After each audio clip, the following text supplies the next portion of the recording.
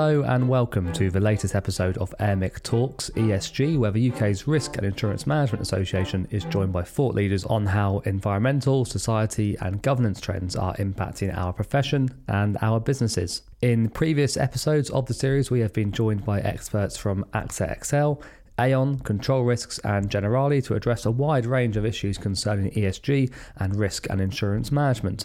But over the next 10 minutes, I'll be joined by Chris Hicken, Vice President and Operations Engineering Manager at FM Global. Chris goes into detail on how risk engineering efforts to mitigate climate events can also complement broader resilience and sustainability initiatives, as well as contributing to reporting requirements.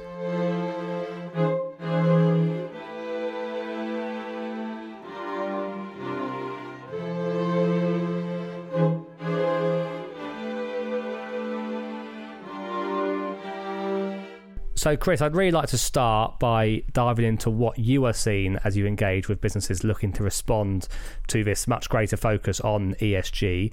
What are the key challenges you see businesses facing? Well, from my perspective as an engineer, the real focus is on climate. It's the E in ESG.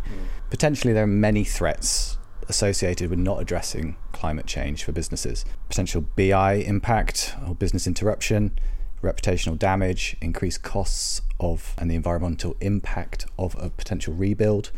So many businesses are focusing here. If we take flooding, for example, in recent years we've had significant flooding in Europe in July 2021. Germany was heavily impacted, but also the Netherlands and Belgium. And then in 2022 we've seen significant flood events in Australia, South Africa, China and most recently Pakistan. Yeah. So dealing with such climate events is very challenging for businesses today, and obviously there's a significant connection to their ESG goals with that. We hear about it in the news, of course, and we hear different reports coming out all the time, but kind of what has the science and research shown us about climate risk? I think everybody is pretty comfortable with the statement that climate change is causing more frequent and severe climate events. It's exposing our clients to significant business disruption as a result. So what's interesting for me is that the situation is continuously changing, and you cannot rely on what we've seen and happened in the past to be a guide for what will happen in the future. Those actuarial models that the insurance industry relies on won't be enough for businesses to remain resilient to climate-related risk, and they include flooding as well. So we're finding that we need to continuously reevaluate flood, particularly based on the latest scientific research, and provide updated recommendations to make sure that we can mitigate the risk for our clients. For example, one of the most important things we do when our engineers visit insured sites is to develop an accurate flood depth for flood exposures.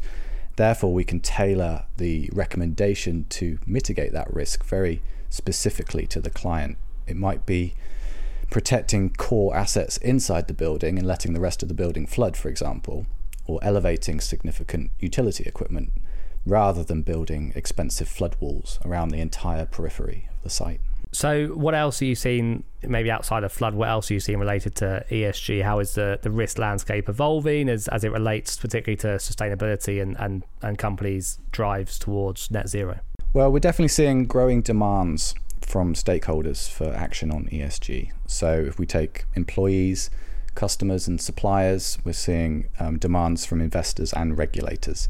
So to reach ESG goals, many businesses, and possibly those of our listeners today, will be introducing and utilizing new technology to mitigate their contribution to climate change. This is an essential part of sustainability projects, but obviously it comes with enhanced risks.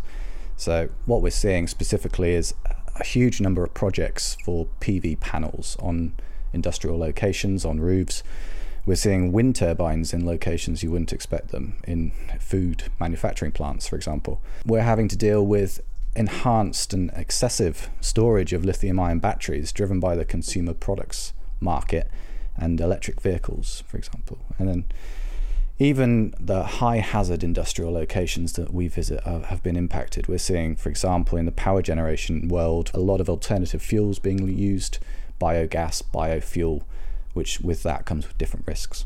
So obviously, challenging environment for risk managers, risk professionals at their organisations. What would your advice be then to risk managers who are facing that kind of challenging environment? Well, from my perspective, the best thing that a risk manager can do to stay resilient is, and whilst also pushing a sustainability agenda within their corporation, is to get involved very early on in projects and make sure that risks are considered and mitigated as early on in the project as possible.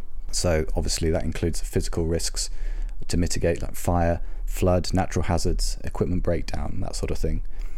In doing so, take the opportunity to build a relationship with your chief sustainability officer or your sustainability team to make sure that risk management and their partners, like insurers, for example, are seen as facilitators and supporters of sustainability. So then if partners like FM Global can get involved very early on in a project, we can bring experience, research and data to help risk managers find solutions that support a corporation's sustainability goals. So I'm delighted that FM Global has developed a full suite of climate resilience products to help clients understand, mitigate and engineer out their evolving climate risks. One that's newly launched is the Climate Risk Report, which uses analytics, AI and machine learning to provide a unique view of a company's exposure to climate risk, given their portfolio, their global locations around the world. So this can help prioritize opportunities to improve their climate resilience. We also released the FM Global Resilience Index for 2022. And this index helps show which countries are more at risk and helps map out supply chain resilience and potential weaknesses in that supply chain.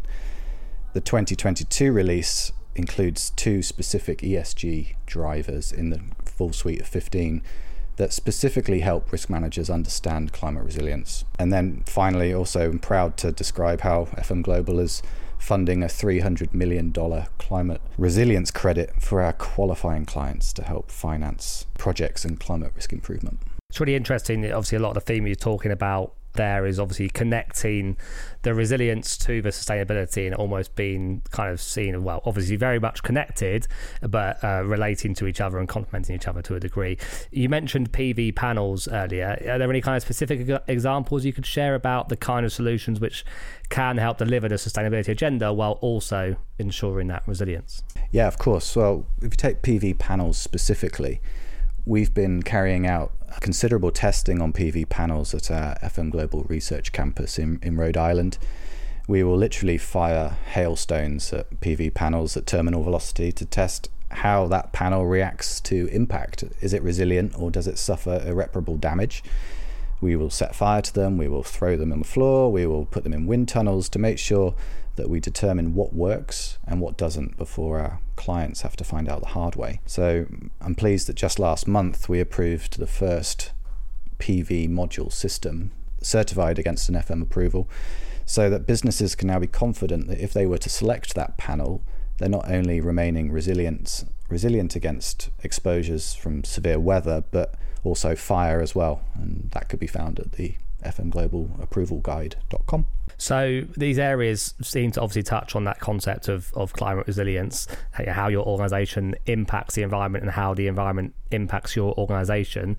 I know there is increasing demand for companies to prove how they are responding to these challenges, particularly as it relates to risks. So the recommendations of the Task Force on Climate-Related Financial Disclosures, TCFD, are being embraced around the world. For example, what are you seeing in this regard? Kind of what role do you guys have to play? Well, we're seeing lots of requests for data and information to develop this kind of climate-related reporting. So we have another brand new product to assist organisations with doing their TCFD disclosure, and it's called the FM Global Climate Risk Reporting Aid.